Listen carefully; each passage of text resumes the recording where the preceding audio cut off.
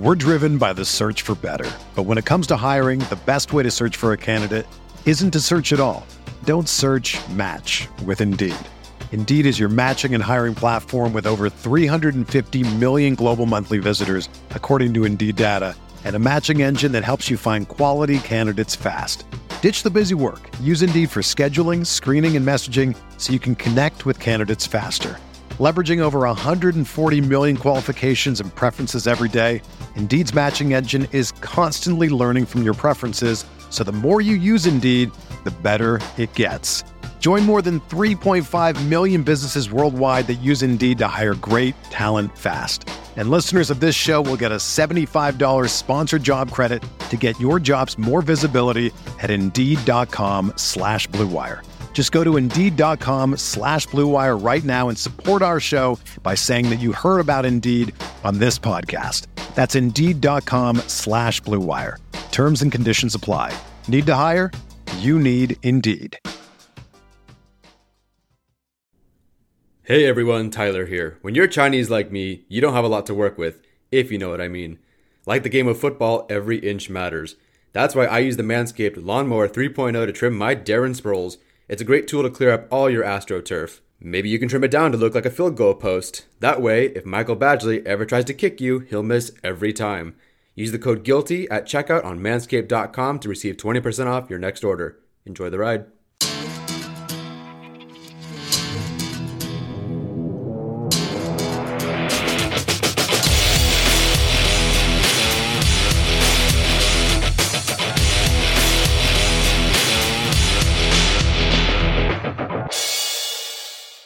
Hey guys, welcome inside the Guilty as Charged podcast. My name is Steven. As always, I am your host. Happy to be here. Happy to talk about the Chargers' upcoming matchup with the Las Vegas Raiders today. Joining me as always are my guys, Alex and Tyler. Alex, I know you wanted to pop off today about Derek Carr. So how are you doing? And pop it off, man. I'm doing pretty good. This fucking guy has the nerve, hasn't ever won a fucking playoff game. May never win a playoff game, frankly, because he's a complete fraud. This Sid from Toy Story looking motherfucker gets upstage and starts talking about this. He looks like the worst employee at a rural Walmart. Like, that's what Derek Carr embodies, and I'm sick of him. If it was Patrick Mahomes can talk that shit. He's won a Super Bowl.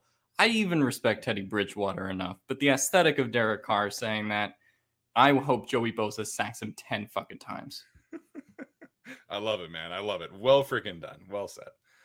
Tyler, how are you doing today, man? Well, I'm the one who actually has to sit in that fan attendance where the Raiders are going to take over. So, yeah. Unfortunately, it is very true. And so I'm going to go have fun with my dad. When the Chargers win, it'll be a lot of fun. There's nothing like being outnumbered by fans, but then watching all of them go completely silent by the end of the first quarter because the Chargers have that lead. So I can't wait for that moment. But the first hour or so, it's going to be a little rough. Yeah, the first hour or so, like showing up at the freaking game. This is a game that I feel like people are going to be glad that it's on Monday, right? Because then you don't have to deal with like the, hours and hours of tailgating and stuff like that. I don't know. Maybe people still tailgate for hours and hours on end on a Monday night game, but I think it probably is a little bit less so.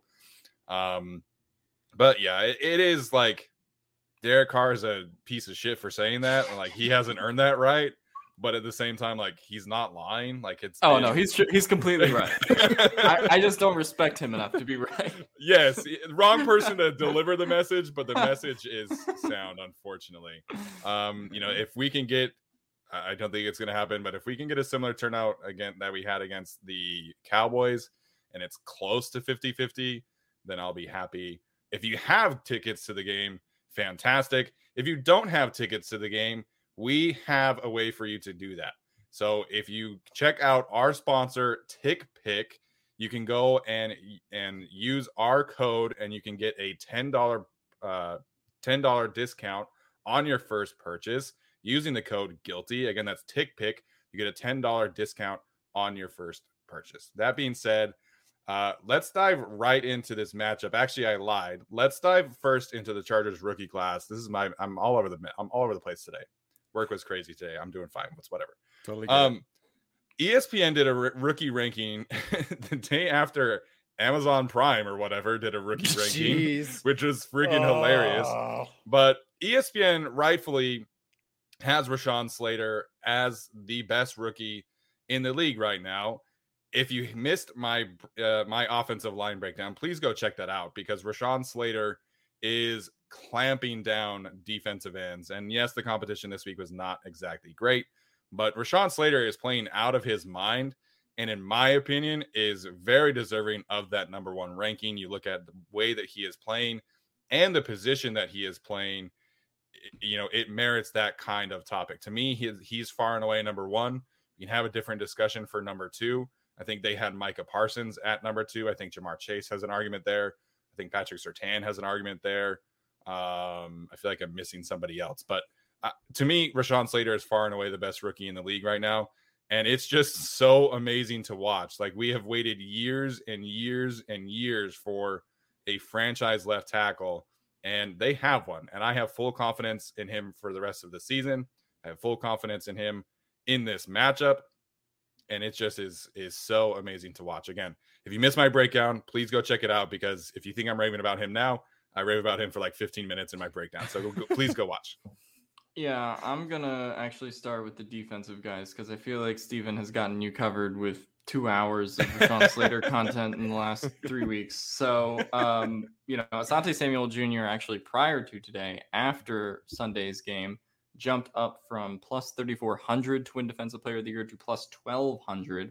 I think he is the 5th or 6th best odds right now, around there, with Surtain, Parsons, Jason Owe is up there. Dave Owe, sorry. And Jeremiah Owusu-Koramoah, who is up there as well, who's been balling out for Cleveland. So it's just a really great defensive rookie class. Maybe I didn't kind of expect all of these guys that were sort of these bona fide first, second round picks to be popping off this early, but they definitely are. Credit to Asante Samuel Jr. for winning Rookie of the Month, which is, a huge boost to his chances to potentially win Defensive Rookie of the Year. Obviously, he won the Pepsi belt again, which is very fun in terms of beating Jamar Chase. So, the Bengals and Chargers fans got into it on Twitter, and that was fun. And people were talking about like, hey, if Josh Palmer got a few more touches, like maybe he'd be in here, right? So they really kind of drafted like 3 or 4 studs out of this class. It's looking like potentially more based on, the more that we see the other guys. Might be a member of that draft class coming on their show tomorrow. But other than that, it's been a, fun couple weeks with this rookie class for sure. They've been outstanding. I was so happy to see Slater at number one. If you had asked me to guess who ESPN would put at number one, definitely not a tackle. I wouldn't have guessed the offensive tackle for the Chargers, but whoever put that list together, props to you, because you, I think, made the right call. And, again, there is some argument, like you said, Parsons or Chase for number 2. I can tell you that Mac Jones does not deserve to be on that list. No. 2 touchdowns and 3 interceptions. You could put Trey McKitty on there. I think he's more deserving at this point than Mac Jones. Not really, but it's still really cool to see. And Asante Samuel Jr. making it. First of all, shout out to all the fans who voted. At some point, Jamar Chase was ahead, and Bengals fans were making that big push. And then a couple of you guys, some of you, I don't know if you're just nerdy or whatever, you just refresh, vote. And suddenly he was up by 7%, and he just rode that into the sunset. Yeah. And he ended up winning his 2nd belt in a row. At some point, he's going to have like a stretched body because of all the belts that go around his body. And he's just like, I don't know what to do. But good for you guys for voting for him. It's awesome to see him get the recognition, obviously on a fan level, but also on the national level. And, as much as, I think personally, if you just look at the numbers, technically Samuel Jr. has not been better than, say, Newsome or Stokes, or at least probably Horn if he had kept playing. Maybe even debatable that Surtain has been better. But the name recognition, the defense he's playing with, the interceptions that he has, the games that the Chargers are winning, he's standing out right now. And so I think he has a legitimate shot at Defensive Rookie of the Year because of all the things that we thought he would be recognized for, but now also the plays coming in. He has those splash plays. Really interesting bet. I'm really curious to see how this plays out moving forward. They do have some big games versus some big opponents, and that'll really cement Samuel Jr. and Slater as the best rookies in this class. Yeah, to his argument for defensive rookie of the year, like as long as he is producing and as long as the Chargers are winning, I think he definitely has that chance. Because like if you look at, you know, the Cleveland Browns, like people, like smart football fans talk about Greg Newsome, right? But they're not mentioning him with like the 4th or 5th or 6th best, you know, defensive player. They're talking about Myles Garrett, talking about Denzel Ward, talking about John Johnson. Like people are talking about Asante Samuel Jr. as like the 3rd or 4th best defensive player on the Chargers. And so I think he is getting, you know, that kind of recognition. And I think it's been fun, like following other fans on Twitter, because everybody wishes that their team would have drafted Asante Samuel Jr. and all of them wish that they would have. Yeah, exactly. You know, Brad Spielberger, who Arjun interviewed, put out the other day a tweet that said like people are still talking about, you know, the Lions and the Bengals and how the Penei Sewell and Jamar Chase thing, but it's like the Miami Dolphins traded out of the top 10 to get, you know, more picks, and then they traded back up and they took a receiver. Their offensive line is the worst in the league. Like it's awful. Like they could have used Rashawn Slater, and I think everybody, you know, in the top 10 could have used Rashawn Slater. So that's been fun just on social media, looking at fans of other teams be like, man, I wish we had Rashawn. I wish we had Asante. And they played awesome, man. And obviously we hope that they will continue it, and I have faith that they will. Yeah. All righty, let's jump into this week 4 preview. Obviously a big game on Monday Night Football. Tyler's going to be there, so if you want to go say hi to him, go chat it up. Let's start with the biggest storylines that we are kind of focusing on this game. Storylines that could have a big impact in the result. Tyler, I'll let you start this one off. What's the biggest storyline that you're paying attention to this weekend? Gotta go boring, but I have to continue with my storyline from last week of pulling away from first rounders and getting snaps in service of a better defense. We kind of thought that was possible last week, but Murray and Tranquil played pretty similar snap counts. And I'd imagine, you know, with Tranquil looking just a level better and a little quicker right now, that his snaps go up. You know, on the blitz that he had, Tranquil sort of maybe initially lost that rep to Joe Thuney, but he showed really tremendous strength. He's able to disengage when, you know, Mahomes drifted to the left, and he was able to pick up that half sack with Bosa. You know, he needs to be playing more, and I understand wanting to get, you know, Murray reps so he can develop, because the NFL is newer to him, but I just don't know if you can wait at the expense of sitting a mentally faster player right now. And with, it seems like Jacobs is coming back, and Barber showed out last week. Drake is whatever. I guess they're not playing him because he sucks and on third down. But they have a really good rotation, and I don't know if you can just sit there and go, well, okay, Murray, see if you can figure it out this game. I really think they have to find a way to get it Tranquil on the field. So that's a big storyline for me going into this game.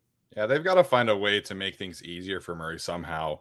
And, you know, everybody is saying that, like, oh, they need to put Murray on the edge. Like, they need to let him rush the passer more. And, like, you know, that will free up reps for Tranquil and Kaiser White. And while I do want to see him blitz more often, I think we need to be careful with talking about Kenneth Murray on the edge, because to me, there's a big difference in can occasionally rush the passer and can physically hold up on the edge. Because right now, Murray's biggest problem to me is that he is not shedding blockers at all. And his feet get stuck in the mud. He waits to absorb the blocker as opposed to being aggressive. And if you do that on the edge, that's even worse. Like, you have to be able to physically impose your will and set the edge at the outside linebacker / defensive end spot. And I don't think he's able to do that. And sure, you could put him out there, give him, 5 to 10 pass rushing snaps a game. But then you're also taking away reps from Kyler Fackrell. You're taking reps away from Chris Rumpf, who I thought showed some good things last week. And so that, to me, is just not really something I'm interested in. Use him more as a blitzer, sure. But I'm not interested in looking at Kenneth Murray after 3 games and going, all right, let's experiment with him on the edge. Like, that's just that's not what I'm into this week or ever, really. Yeah, thanks to Micah Parsons for having a good game against Storm Norton and then convincing everybody that can happen every week for every linebacker if you just put them on the edge. So that's a really great thing going forward for the league. My big storyline heading into this one is the shifting on the interior defensive line. Obviously, we heard Eric Banks was cut today. Just hadn't been playing well enough. Could not hold up against the run. Not really effective as a pass rusher either. And so, I think Staley took a chance on one of his guys from the Rams and just didn't pan out. But on the good side, you do have Justin Jones coming back finally, which will help the run defense. And so I'm really curious to see how they play this Raiders team. Maybe we'll talk a little bit about Josh Jacobs later and what his status for this game is. But I think that whatever the Raiders put out there, they saw the tape, what the Chiefs did, what the Cowboys did against this run defense in particular. Even what Washington did with Antonio Gibson, and they're looking with they're going to try to feast on it. And so I think this is a big week for the run defense, whichever combination it is. Maybe they'll bring up Fehoko or Merrill. We'll see on that. But this is the kind of week where I feel like they need to have a pretty emphatic performance against the run to be able to beat this Raiders team. Yeah, it's going to be an interesting matchup to watch because, all the statistics point to the Raiders not having a very efficient rushing attack. I know Brandon Staley talked about today that he really respects the three runners. Alex talked about Kenyon Drake, who, for whatever reason, is like the most expensive backup running back in the world. So it is going to be interesting. I think the Raiders, if I remember correctly, I think they're like 28th in rushing DVOA right now. So theoretically, like, this could be a get right game for the Chargers run defense. But at the same time, like, if we see the same issues and if Kenneth Murray is, stuck in the mud again, then it's going to be another long day. And, this isn't Clyde Edwards-Helaire and the pass happy Chiefs. Like, the Raiders legitimately want to run the ball. Like, they're throwing the ball a ton right now. But John Gruden in his press conference yesterday was like, I want to run the ball more. Like, I need to establish the run. Like, I want to have balance. And, he is not as old school as he used to be, but he wants this team to be pretty close to like a 50-50 split. And so it can kind of go both ways. Like, it could be a get right game for the Chargers run defense. It could also be a get right game for the Raiders running offense, which is going to be interesting to watch. Hopefully, and I know people really want Tavon Campbell, and I'm sure he'll get brought up in a second. Tavon Campbell looked good last week, but I really think that if you have Chris Harris Jr. out there, that does help you out your run defense just a little bit more. Obviously, it won't help you get blown off the line of scrimmage, but I think it'll kind of help cap some of those bigger runs. So hopefully he's out there too. Yeah, that's absolutely a good call. All right. So I think the biggest storyline for me that I'll be focusing on, I'm trying not to be, like boring, but to me, it's how you see offensive line. Yeah, it has to be. I've had it. Because the Raiders defensive line right now, like, Max Crosby leads the league in pressures with 25. Granted, he had 13 against the Baltimore Ravens. So that's, essentially like a quarterback throwing like 400 yards in one game and like 250 in the next two. So it's a little skewed, right? And Yannick Ngakoue has, I think, 16. So he's in the top 10 in the league right now as well. They're the only duo in the league in the top 10 in pressures. Like, everybody else in the top 10 is, one player from one team. Joey Bosa's in there, Myles Garrett's in there, et cetera, et cetera. And so I like I said earlier, I have full confidence in Rashawn Slater locking up one of those two pass rushers. It's probably going to be Ngakoue. Max Crosby, has kind of shifted sides to rush mostly from the right tackle spot. And so, it's just going to be a different kind of matchup because Storm Norton, like, he's had the speed rushing Micah Parsons. He's had the bull rushing Chris Jones, who I thought he played really well against. And then this week, Crosby's kind of a little bit of both. Like, he doesn't really have a whole lot of counters. He's not a pass rusher that has a big plan of attack. Like, he's either going to win with effort or he's going to try and bull rush you. So it's an interesting spot for Storm Norton. And I think in general in this game, like, to me, it almost comes down to like which right tackle sucks more than the other. And so Storm Norton, to me, like, if we get the Storm Norton from last week and from the first game, then I think the Chargers could cruise to a win. But if we get, even close to the Storm Norton from the second week, then the Chargers are probably going to be in a little bit more of a dogfight. So again, I don't really think that Norton's week 2 performance is the normal. I don't think any of us really do. But if Crosby gets rolling and he gets, a few pressures, he gets a sack on Justin Herbert, then I think that puts the Chargers in more of a dogfight than we would like to see them be in. Yeah, I feel like every game, as long as the kind of current 4 of the rest other than Norton stay healthy, that being Ibushi, Lindsley, Slater, and Filer. If those guys stay healthy, then pretty much every offensive line, defensive line matchup kind of comes down to, can Storm Norton hold up, right? Like, Right.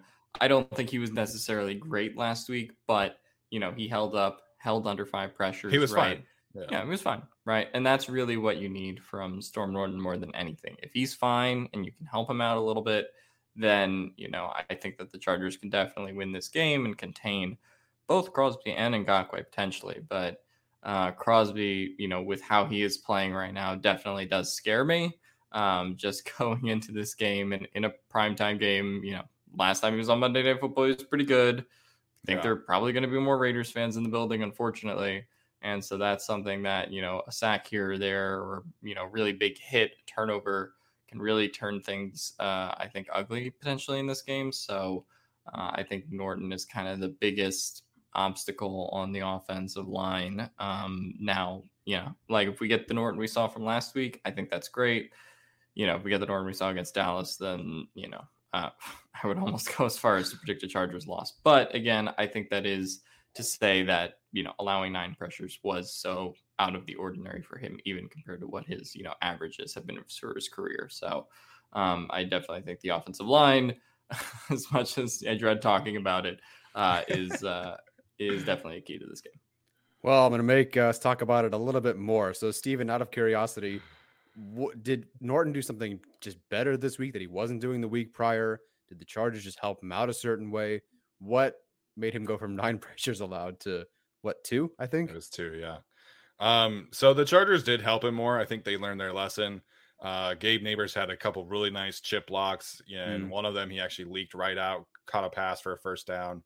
So they did that a little bit more. They max protected, I think, like 4 or 5 times, which was more than they did against Dallas. So they definitely learned their lesson in that they have to help him a little bit more.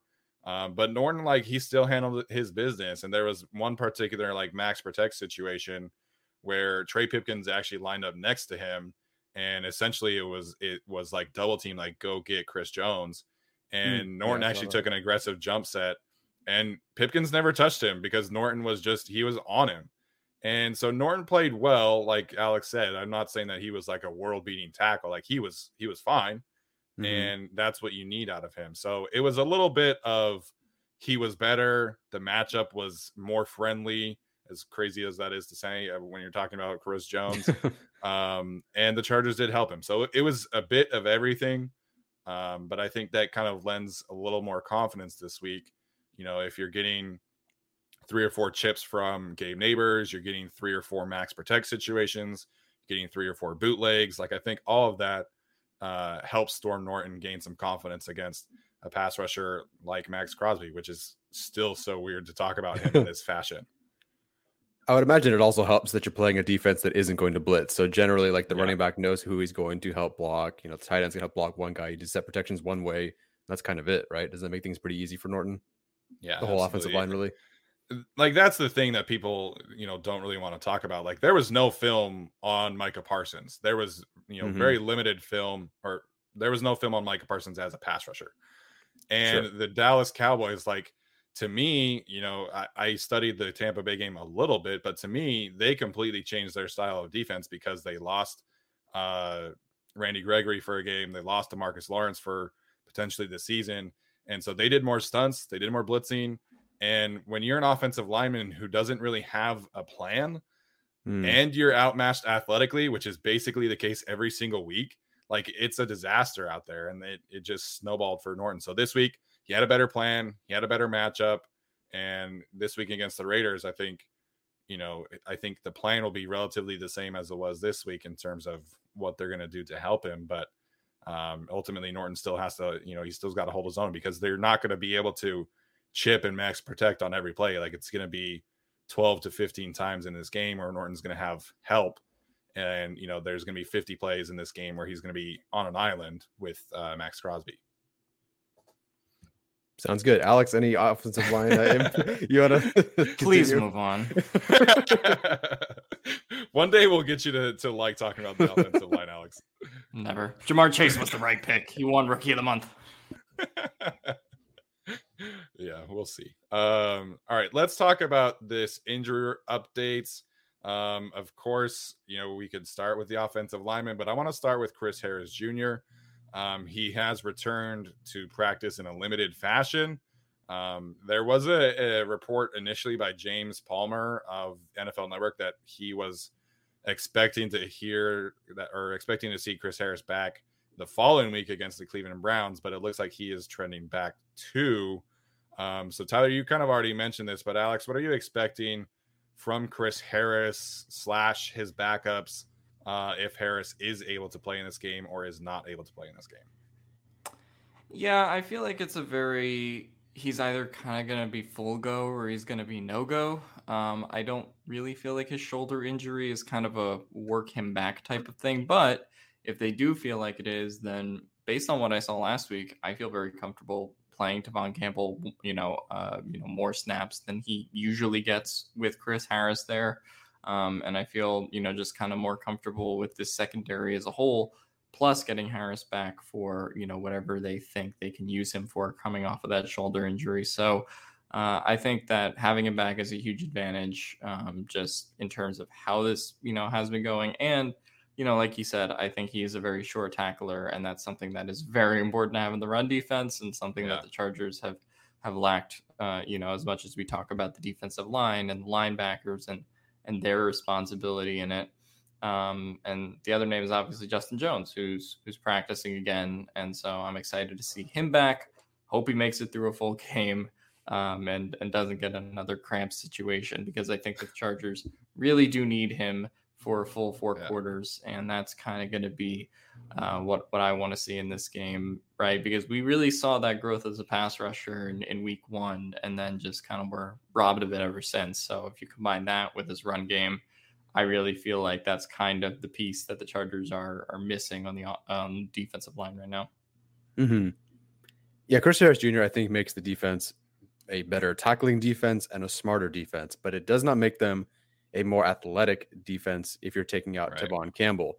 And I'm very curious to see how they will manage a Darren Waller, a Henry Ruggs. And they're not the same like duo, but it's kind of like Hill and Kelsey.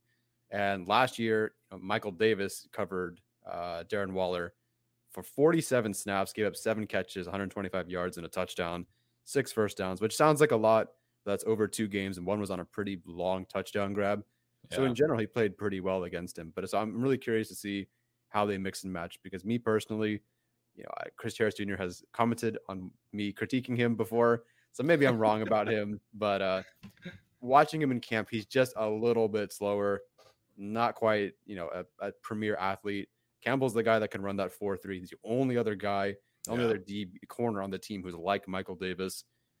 So I don't know. I kind of rather Campbell be out there if you're trying to mix and match between Ruggs and Waller, but at the same time, I kind of want Harris Jr., who makes the whole defense smarter, I think, and also is a better tackler. So it'll be interesting to see how they mix those two guys, especially with Harris Jr. coming back from injury. Yeah, I think you definitely want to mix them, in my opinion, because I think the athleticism that Tevon Campbell brings, and suddenly the playmaking ability, right? Like he, in a very short amount of time, he's caused a lot of turnovers for this team. Obviously, he had the pick 6 against Flacco, the 2 forced fumbles potentially last week. I still think Nasir Adderley gets one of them, but that's a different conversation, I guess. So I think you kind of mix and match them, right? And the other aspect here is that Chris Harris has been taking snaps at safety up until at least in the first game too. So that kind of takes Alohi Gilman off the field, who surprisingly has been playing very, very well. So it is going to be interesting to see what happens when Harris is back, because to me, you're taking out better athletes as for more experience and for a higher football IQ. But I think this is a game that you can, kind of get away with that, because, the decision to start Tevon Campbell was primarily from an athletic standpoint, because Tyreek Hill plays in the slot so much. So does Mecole Hardman. And then this game, you have Hunter Renfrow. So Hunter Renfrow is one of the better slot receivers in the league, but he wins with route running. He wins with being smart. He doesn't really, he's not an athlete. Like, I think that's a fair thing to say. So I think this is a game where you relative to skill, of course, right? Like, he's not. He's what I thought Nick Niemann was going to look like. He's a gritty, hard-nosed kind of guy. Blue collar. Yes, there we go. Yeah. Thank you. So I think this is a game where you want to see Chris Harris playing well. And, one of the things that I'd be interested to is to see him get involved in the blitzing side of things as well. So I think I lean more towards Justin Jones playing in this game than Chris Harris. I agree. Just based off of what James Palmer said. But I think Justin Jones is obviously a very important piece this week.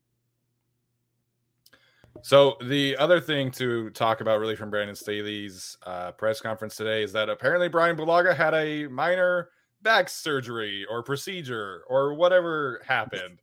I don't really know. Like it seemed like Brandon Staley was like caught off guard that there was a follow-up question there.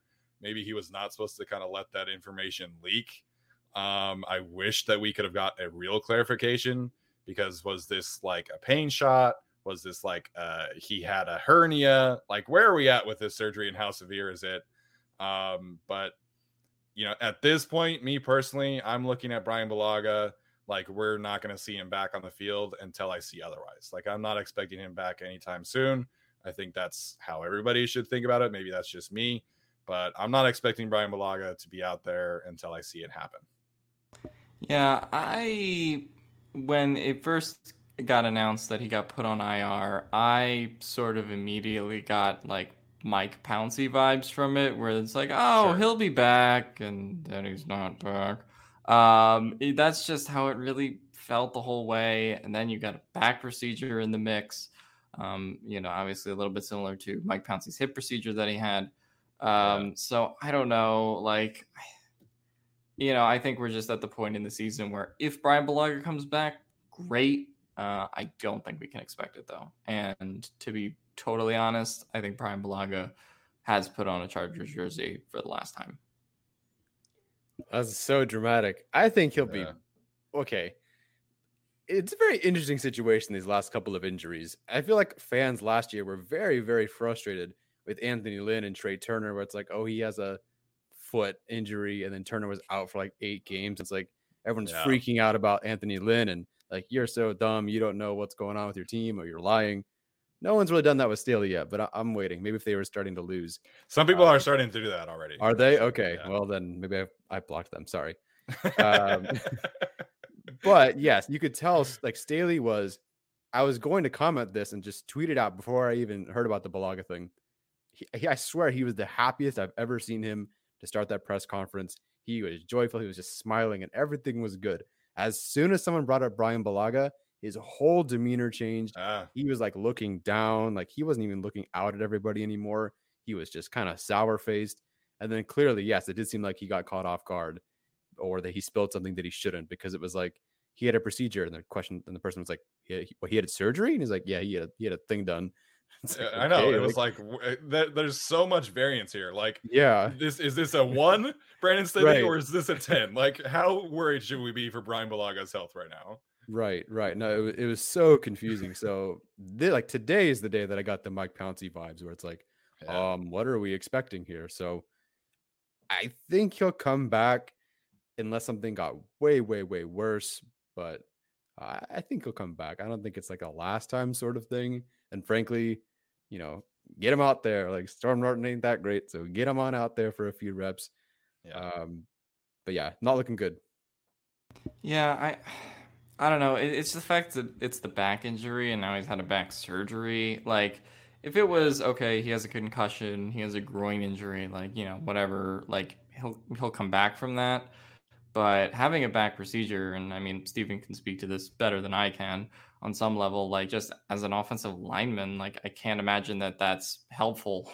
Like, it's probably like the worst procedure you can get as an offensive lineman, just because of like how you have to hold up leverage and how important your back is to like your whole game, like in trying to hold leverage against an opposing defensive lineman. So like, at least from that aspect, that is kind of what I struggle with. Obviously also the fact that Brian Bulaga is a little bit older, so that's sort of the vibes I get from it, but obviously anything can change. Maybe Brian Bulaga is back next week and we talk about it like it's nothing, but as of now, I have very little confidence he plays again this season. Yeah, and a lot of that too depends on where the Chargers are at too, right? Because if they're in the playoff hunt and Brian Bulaga is healthy, then like sign him up. But if the Chargers are out of the playoffs and he's ready in November, then there's no point. Like you continue to evaluate Storm Norton. Hopefully he's able to stay healthy, and you see what you can have there.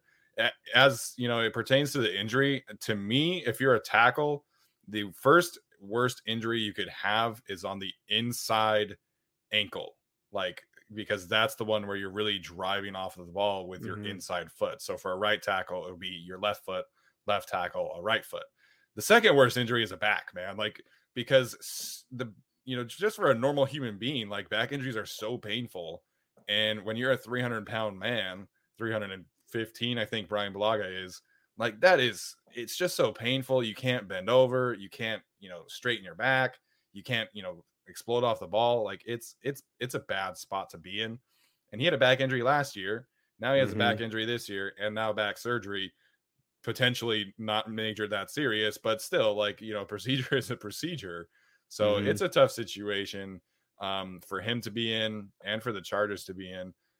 Staley did also comment today that it seems like the plan now, if Storm Norton does go down, is to kick Matt Filer to right tackle and put Michael Schofield at left guard. So he made a point to emphasize that that's not a slight on Brendan Hymas. They just prefer to have that veteran presence that Schofield brings to left guard. I think that's in part because they have a rookie left tackle and they don't really want to have two rookies on one side.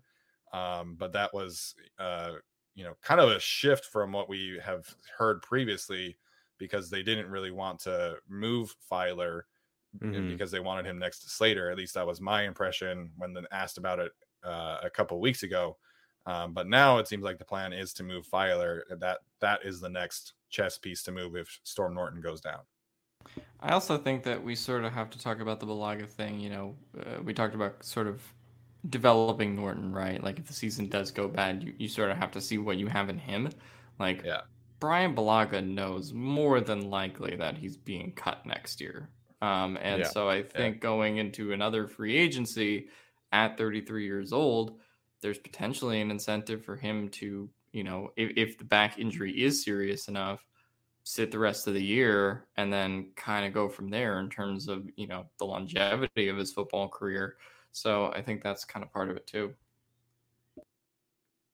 Are you surprised even that, Pipkins is basically right tackle number 4 on this depth chart? I mean, kind of, because I would have assumed that Tom Telesco would have tried to like butt in there and be like, hey, like this is a legacy pick for me. Like, let's play this guy. It really, I mean, not like that much, but he's somebody who really stuck his neck out for Pipkins. And so, I mean, he's not been great.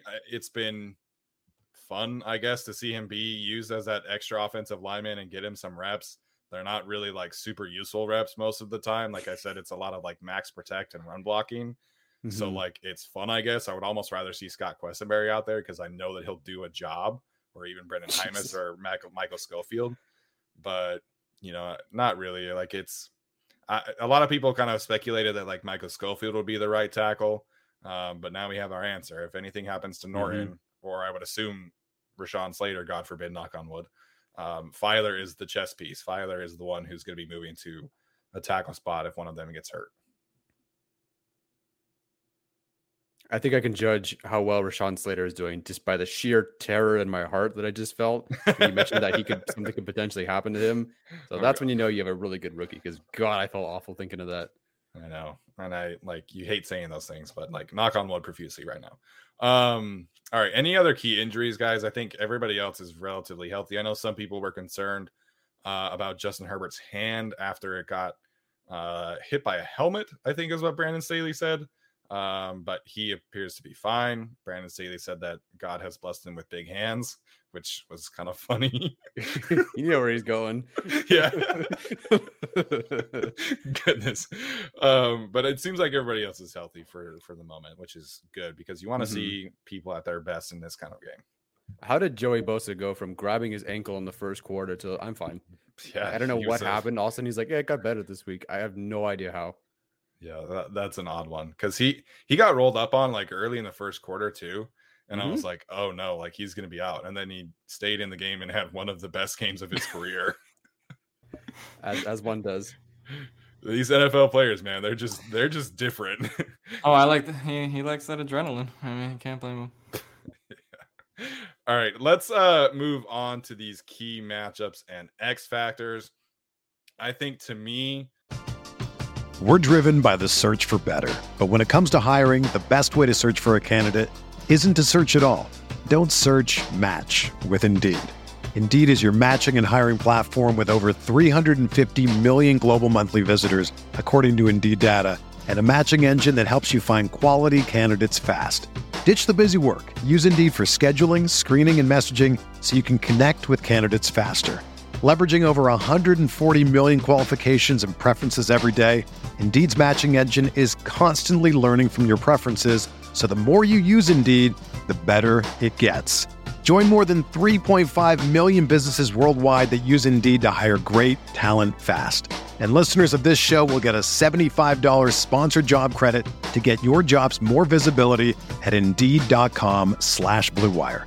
Just go to Indeed.com/Blue Wire right now and support our show by saying that you heard about Indeed on this podcast. That's Indeed.com/Blue Wire.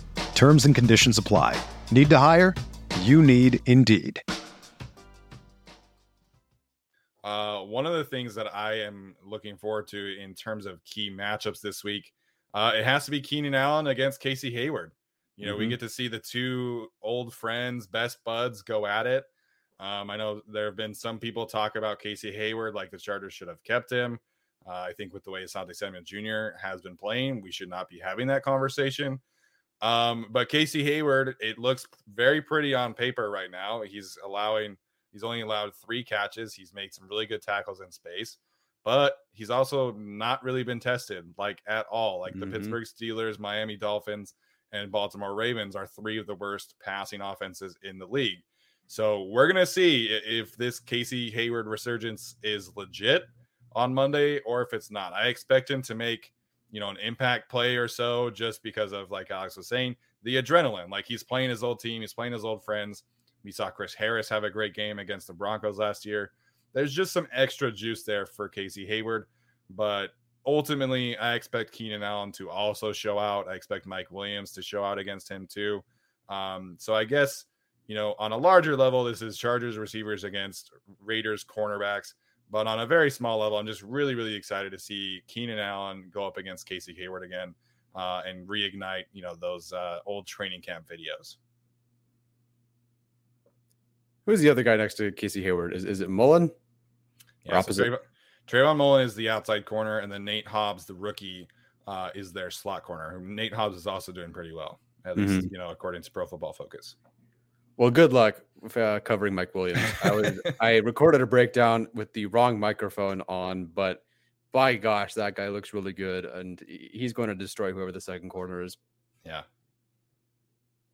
Yeah, I mean, for me, to take the opposite side of that, I'm going to say Chargers secondary against Raiders weapons, right? We sort of already brought it up with Darren Waller and Henry Ruggs, kind of being a similar thing to Kelsey and Tyreek Hill. So I'll be kind of very curious to see who they put on who and when, right? Because I do think Michael Davis will probably have some snaps on both. And I think you'll see Derwin James kind of all over the field, but also on Darren Waller like he was on some one-on-ones with Travis Kelsey last week.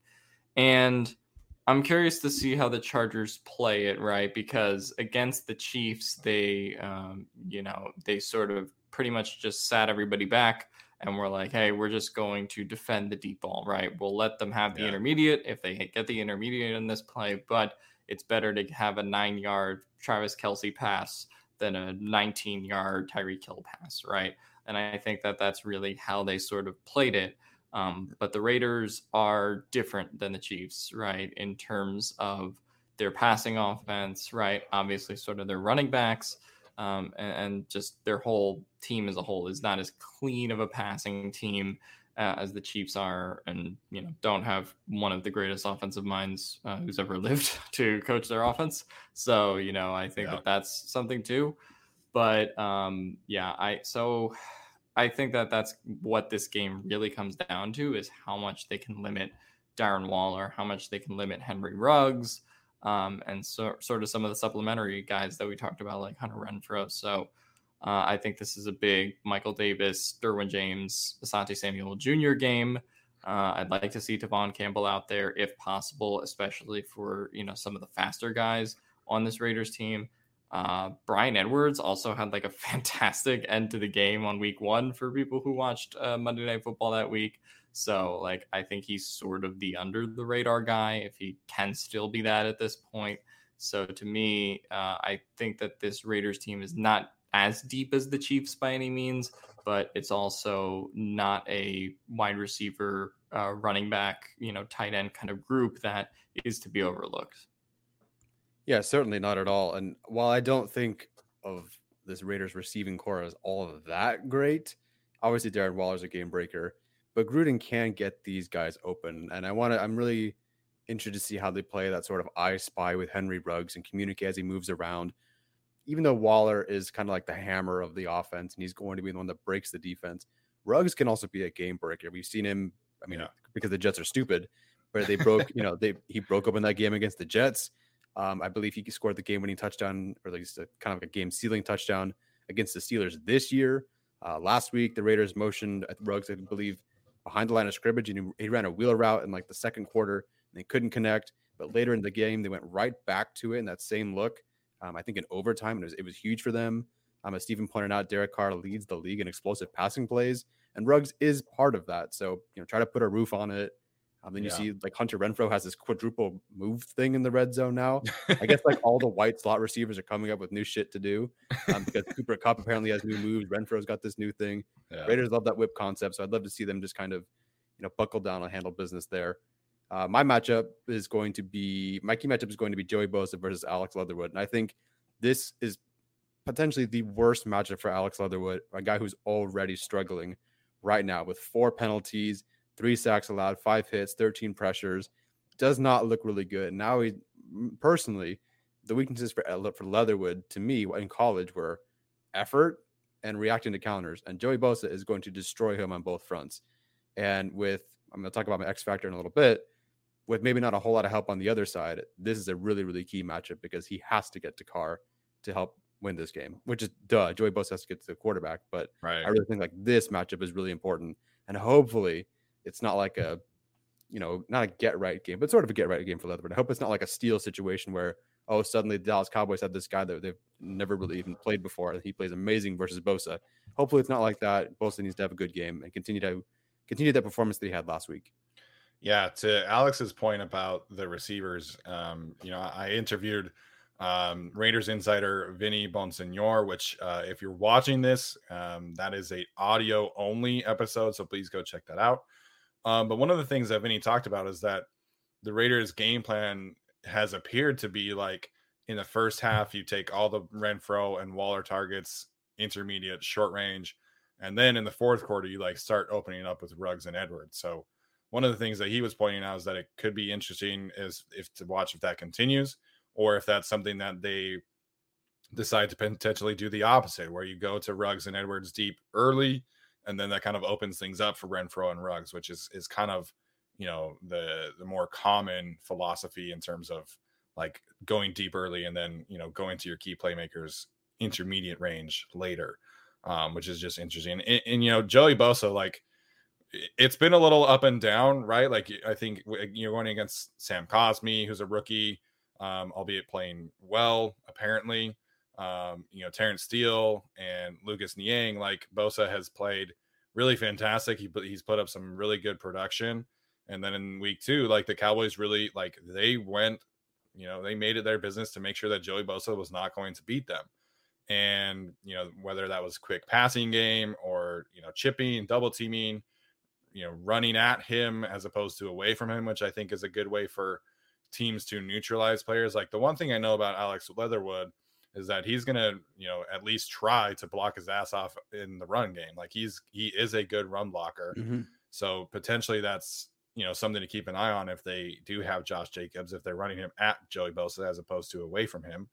But Bosa does need to play well in this game. I agree, because Derek Carr against pressure, right? Like most quarterbacks are worse under pressure, but Derek Carr specifically is much worse under pressure. He's got 2 interceptions on the year. Both of them came when he was under pressure. So this is a big game for Bosa and a big game for the rest of the defensive pass rushers as well. All right, Tyler. Wait, yeah, Tyler. Let's hear your X factor of the day. Perfect. So I wanted to get right into this then. My X factor is going to be Uchenna Nwosu because, granted, he has played fewer snaps than Ingram has, but Ingram has 12 pressures while Nwosu and Fackrell have 9 total. And I don't think Nwosu's played poorly by any means, but it's time for him to earn that second contract. I feel like, when you watch Ingram against the Raiders, I think Ingram had 15 or 16 pressures and 2 sacks the last 3 times he played the Raiders. They need someone to go terrorize Miller on the other side. Nwosu won't have to really play contain on any quarterback scrambles this week because Carr does not run. So, in those opportunities to rush the passer, pin your ears back and go. And they need somebody else opposite Bosa to get some pressure here because Miller is fine. I don't know how well he's playing right now. I'm sure he's playing just fine. But Ingram was always the guy that terrorized him. And now Nwosu or Fackrell have to step up. So they're my X factors for this game. Yeah, so just really quick before Alex jumps in with his, Colton Miller has allowed 8 pressures and only 1 hit. So quite a different contrast between Miller and Alex Leatherwood right now. Yeah, I'm going to say my X factor is going to be Josh Jacobs. Steven brought him up a little bit, and whether or not he plays in this game, particularly I think where he's most dangerous is the red zone because he gives the Raiders that true option. You sort of look at the week 1 game against Baltimore, 10 carries for 34 yards does not look very impressive, but keep in mind, like he was basically doing that on 1 foot, pretty much the entire game. Like every time they panned to the sidelines, they were like trying to figure out how to get him out to play. And he still had 2 red zone touchdowns in that game. Right. So he is still a threat, I think, and makes the Raiders that more dangerous in the red zone than they otherwise are. Right. Because not to really soil the name of Kenyon Drake or Peyton Barber, they're both fine. I like them, but they're not guys that are going to scare you in the red zone, as opposed to like, hey, we'll make the decision to double cover Waller on this play, or we'll make the decision to double cover somebody else, or just basically cover the roof and all that, right? So I think that whether Josh Jacobs plays is pretty huge in terms of the red zone defense this game for the Chargers, because I can definitely see him giving them problems. And if the Raiders do have a bit of a better blocking game, I feel like we could kind of be in for the Josh Jacobs game against the Raiders, which is, pretty much not, they did play him outside of the opponent's 25, but they really gave him that extra responsibility inside there and kind of let Kenyon Drake take the stress off of him the rest of the game. So that is something that does concern me and is an X factor in terms of their red zone preparation. I think that's absolutely the right call because, you want to have a well-rounded offense. And right now the Raiders don't really run the ball effectively. So having Jacobs and having a healthy Jacobs is going to give them, that many more options, like you were saying, specifically in the red zone. So I was debating for my X factor between 2 players. They're 2 players that I've kind of talked about a lot. So I'm still kind of trying to figure out who I want to talk about.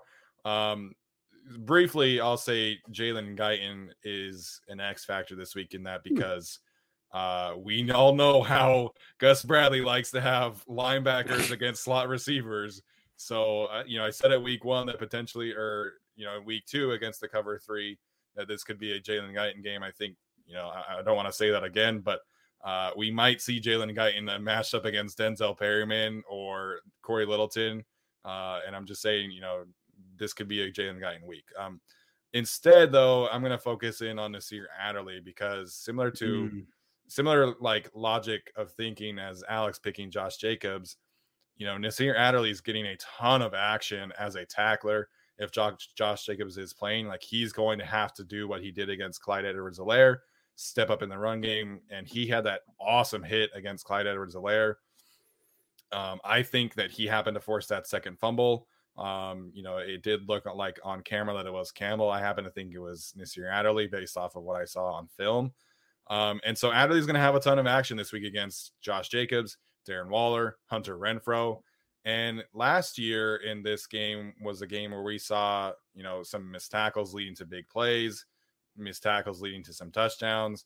And, we saw him kind of struggle against Philip Lindsay in space against the Broncos. So we need to continue to see this ascent from Nasir Adderley that we are.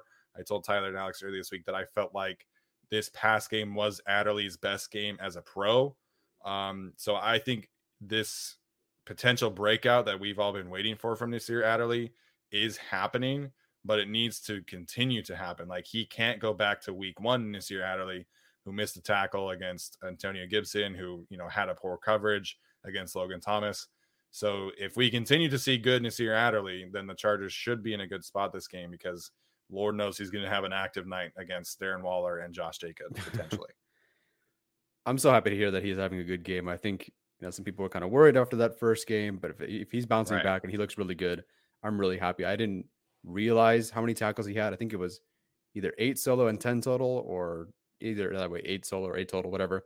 But it was surprising to see that he had that many, and just him coming downhill, saving plays. Like I think his average depth of tackle is like 12 yards, but the fact that he's saving those plays from being something bigger when the floodgates open and it's him versus a running back, and he's the guy who saves the play from being a huge gain.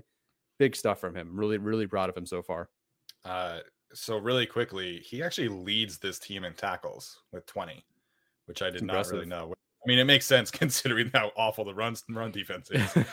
But he has 15 solo tackles right now, which he's making these tackles in space. Like, they're difficult tackles, and he's doing a great job with them. So we need to keep seeing that happen, especially this week. Yeah, I'm proud of Nasir Adderley, the only good Philadelphia safety left. Who are the other Philadelphia safeties? Oh, no, I was just talking about the Eagles because they're all fucking injured.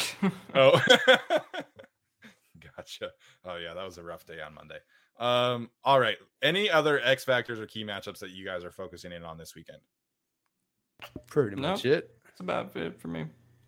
All right. Let's get to these bolt predictions. Then we'll have our league picks and final score predictions as well.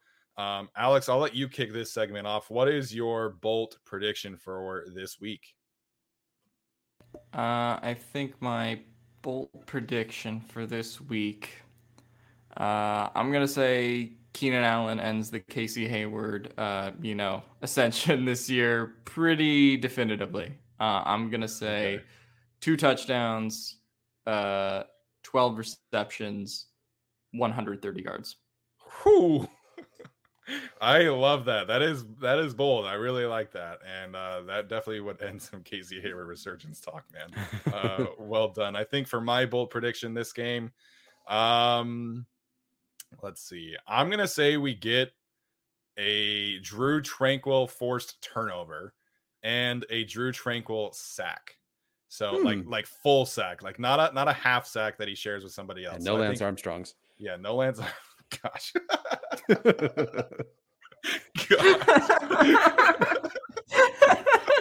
Boom, broke the podcast. I'm out. Oh my gosh, my face is so red.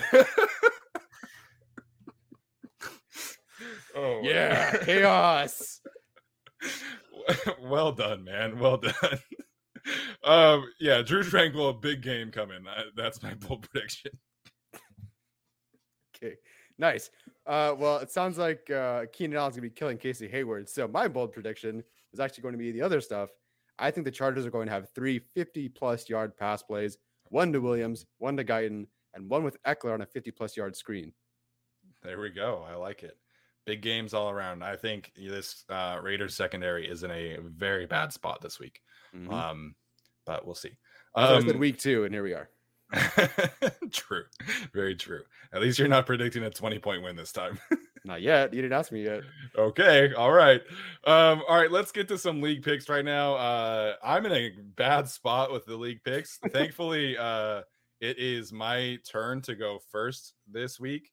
So let's get started. I think my 2 outright wins that I'm going to go with this weekend, I'm going to take the New Orleans Saints over the New York Giants. I've picked the Saints last week. Don't care about picking them this week. I think the Giants are in a terrible spot. Already talking about firing the entire coaching staff and the GM up in New York, so that's lovely. And then my second pick is going to be the Los Angeles Rams over the Arizona Cardinals. The Cardinals have never beaten the Rams under Cliff Kingsbury's tenure. And I think this is just kind of a coaching clinic from Sean McVay. And then upset of the week, I'm going to take the Carolina Panthers over the Dallas Cowboys. Yeah, that's a good one. I think the Cowboys have had two very emotional games, two very high charged games. And the Panthers are undefeated, but I still think that emotionally that would be kind of a letdown game. And I do think the Carolina Panthers have a very solid defense. They have a defensive line that can really get after Dak Prescott with Derek Brown, Brian Burns, and the guy Hassan Reddick. So I think this is a good spot for the Carolina Panthers, even without Christian McCaffrey. So they are my upset pick of the week. Let's go. Who was... I was last week. You were last week. Yeah, okay, it should be so Tyler. Tyler should go second. Yeah. All right, Tyler, go ahead. Fantastic. Well, I'll take the Bills over the Texans in a really close one for sure. Oh, yeah. I forgot about that. Yeah, and then I'm going to take the Chiefs over the Eagles because I picked the Eagles last time, and that really freaking didn't work. So I hope the Chiefs absolutely destroy the Eagles because they deserve it after just blowing it against the Cowboys. And then for my upset pick, I'm going to take the Lions over the Bears. I think the Bears are a weird mess right now. It is very possible Fields gets it figured out. I believe there's rumblings about play calling changes, but I do believe the Lions, they were so close. They almost beat the Ravens. It took a 66-yard field goal doink for the Ravens to win, and I believe there's something about a delay of game penalty that wasn't called. So I'm going to take the Lions over the Bears because sure. I mean, they have been more competitive than I think anyone would have thought. So yes, the Bears are awful right now. All right, Alex, go ahead, man. Yeah, I actually haven't looked at the lines for any of these games, so correct me if I'm wrong on something. But I don't think I'm wrong on this one. The Packers are probably heavily favored over the Steelers. I'm going to take them. Big Ben's got a big old noodle arm right now, so I feel pretty comfortable taking the Packers. I think the next game I'm going to take. Tough one this week. I assume the Browns are favored over the Vikings. Yeah, by 2. All right. I will take the Browns over the Vikings. Just don't think the Vikings have looked very good defensively and feel like the Browns can kind of give them a lot of problems. And let me know the line for that Washington-Atlanta game. The Washington football team is favored by 1.5. Fuck. That was going to be my upset. All right. Well. You got some ideas? Okay. What's the Colts-Dolphins line? Miami is favored by 1.5. I can't believe I'm going to do this, but give me Carson Wentz and the Colts. Very nice. Just really quickly, Quentin Nelson is not playing, so have fun with that. Uh-oh. Yeah, but Jacoby Brissett isn't playing either, and he throws 3-yard balls to the point where Jalen Waddle is Tua back? No, he's on IR. Oh, okay. You said Brissett, but you said Brissett was not playing. No, I said Brissett's playing. I don't know what I'm saying. I don't know, but Brissett's playing. Yeah. The point is you're sticking with the Colts. Yeah, I'm sticking with the Colts. I was really depressed when I went to the Rookie of the Year voting and I saw Jalen Waddle have 12 receptions for 58 yards. It's so disgusting. Gross, man. So that's a disgusting offense. Gross.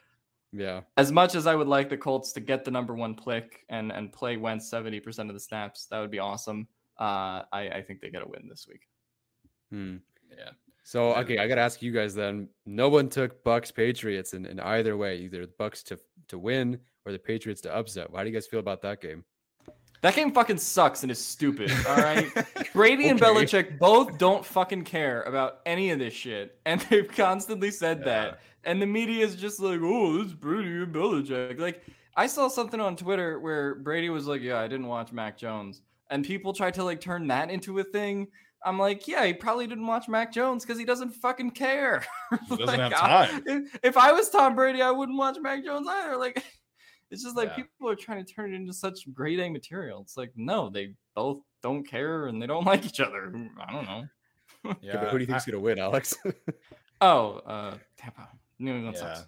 I don't think New England's very good. So I don't know. Like when I look at these picks, like I definitely take into the point considerations, and I probably should start taking things like the Buccaneers over the Patriots and the whoever's playing the Texans. But I don't know. That's just kind of boring to me. But it is what it is.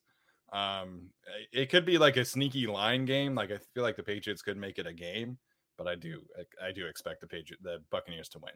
Like they're so much better at every single position, except for maybe like left tackle. Sweet. Yeah, off the top of my head. Oh yeah, but I really want the Patriots to win, man. That's so much more juicy for the media and for the hot takes and everything. Like that's way more fun on Monday morning. Oh God, fuck Boston. Well, then there's that.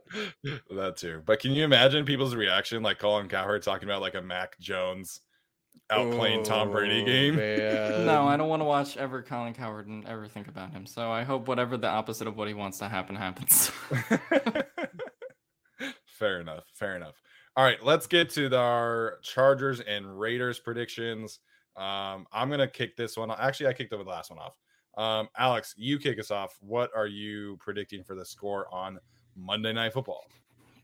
I think the Chargers win this one. I think it'll be relatively close within a score, but I will take the Chargers by the same margin they beat the Chiefs by. I will take 30-24. I think that just kind of feels right for this game.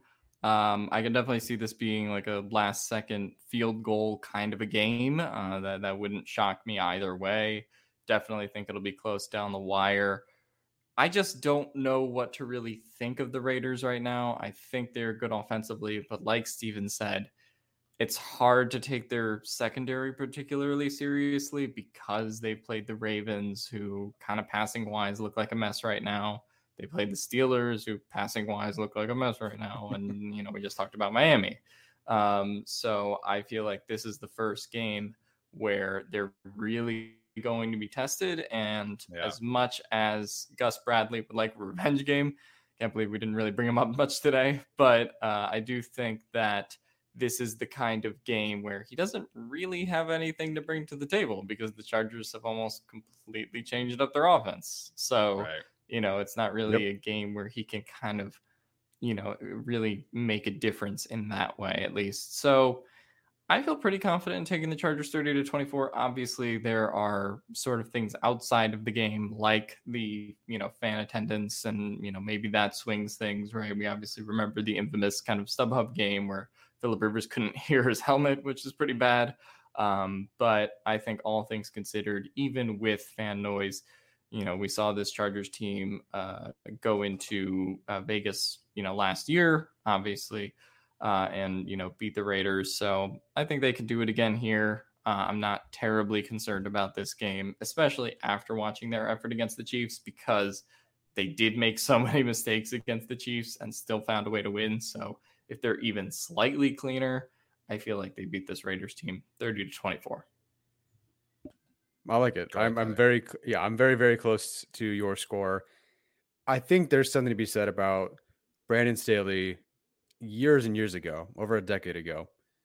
I believe during the Super Bowl run for the Saints, he sat in the quarterback rooms with the Saints and learned and helped study their entire offense. That offense stems very closely from John Gruden to Peyton to Lombardi and whatever. I think Staley understands in general, maybe not these quadruple routes that Renfro is running, but I do believe he understands this defense, or this offense quite a bit. Even though Gruden has been a pretty solid play caller so far this year, I think he really has a good feel for this offense. And I think the Chargers also have Joe Lombardi and this offense, this sort of Saints sort of style passing offense that did very well against Gus Bradley just as recently as last year with Jared Cook. So I think they have a really good coaching advantage in this game. That's kind of a given as is, but I do think like they have a good coaching advantage and they understand the limitations of the opposing offense and the opposing defense.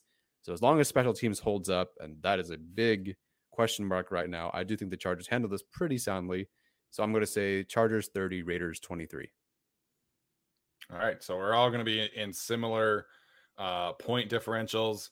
I agree with Alex that I don't really think Gus Bradley makes much of a difference in this game. I know that there were some people who were like, oh, what if he mixes it up? He's Gus fucking Bradley. He has never changed for anybody, and he will never change for anybody. So he's had plenty of opportunities to mix things up and add more blitzes. He doesn't care. He doesn't blitz. So, Arjun's stat about Justin Herbert versus cover 3 is amazing. He essentially is 20 for 21, for like 160 yards and a touchdown with like an insane EPA rate. So I think that matters. I think the Chargers really have positive matchups across the board that we've talked about, like Mike Williams against corner number 2, Keenan Allen against Casey Hayward. You can talk about Austin Eckler and Jalen Guyton against the linebackers, Jared Cook against the linebackers who are not very good in pass coverage. So I just think the Chargers have the better talent at essentially every single position, except for nose tackle, I guess, like defensive tackle. We can talk about Solomon Thomas versus Jerry Tillery if you want. So I just think the Chargers have a significant coaching advantage. I think they have a significant talent advantage. But it is like, this is a rivalry game. Like, this is a divisional game. Every game that the Raiders play is close. Every game that the Chargers play is close. There's been a bunch of trash talk on both sides. The Chargers are going to win by 2 touchdowns. Raiders are going to win by 2 touchdowns. It's going to be within a touchdown. Like, I would guarantee that is the outcome. So I'm taking Chargers as well. Last week we all picked the Chiefs. This week we're all picking the Chargers. I'm going to go 28-23. Like I said, I just feel like they have enough advantages across the board, but it is going to be a close game. I've actually been wrong every single week because I picked Washington week 1, and then I picked the Chargers, and then I picked the Chiefs. And so I don't know. Maybe I finally got a win here. Or maybe you should change your pick right now. Yeah. Maybe we should start including the Chargers picks in our bet, because then I feel like I'd be doing better. No. Yeah, we should. We actually should, because I would have a lead. That's a really good idea, Steven. That's a great idea. Steven. I think we should add that right now. I think we should. No, I'm just kidding. We shouldn't. It's just league picks we said at the start, so that's how we'll keep it. All right, guys. Any final thoughts before we head out of today's episode? Please, if you are listening and you haven't bought tickets, please show up, man, because it's gonna be me and a bunch of Raiders fans. Like, can you guys show up? Like, everyone's like, oh, there's no fans, and we have more fans, and we can vote for all this stuff. Like, just show up, man. Like, don't have a cup of coffee once a week for the year. Go buy some tickets. I don't care if you sit in the nosebleeds. Go make some noise. Help me out a little bit. I don't know how many fans are going to be there. It sounds like there won't be many on my side in my section. So if you're there, say hi. But please be there. If you're not there, please try to get there. Yeah. I don't know. I think that I really hate this Raiders team and want to win this game. Just because of what Derek Carr looks like, because of what John Gruden sounds like. I hate this team with a burning passion more than anyone else in the AFC West. I'm fairly indifferent on the Chiefs and the Broncos. But please beat the Raiders. I cannot take one more John Gruden win and him having an undefeated record atop the AFC West after all the shit that I've talked, and I think he's a terrible coach. But please just beat him in this game. Yeah, I agree, though, about the rivalry. Like, I've never really had an issue with Chiefs fans or their team. Granted, a lot of that is because I really like Alex Smith and Andy Reid as people. So that has definitely helped. And then the Broncos, like, they've never really been that good outside of like the 2 years of Peyton Manning. Like, they just like have never really been a threat to me, to the Chargers. So I agree. I don't like the Raiders very much at all. I remembered the other day that LT and the Chargers rattled off 13 consecutive wins against them in the 2000s. Like, please make that happen again. Like, please. Like, that'd be so much fun to watch. But this has been a great episode, guys. Thank you so much for tuning in. Thank you, Alex and Tyler, for joining me as always, for the good work. Make sure and check out, we've got a bunch of videos and episodes, mini episodes for this week. I mentioned the Vinny Bonsignor interview. Arjun did a great analytical episode about Justin Herbert's performance in the clean pocket, which was a big topic of conversation in the summer. So go check that out. I have a film breakdown up. Tyler has a film breakdown up. So go check those out. And as always, bolt up.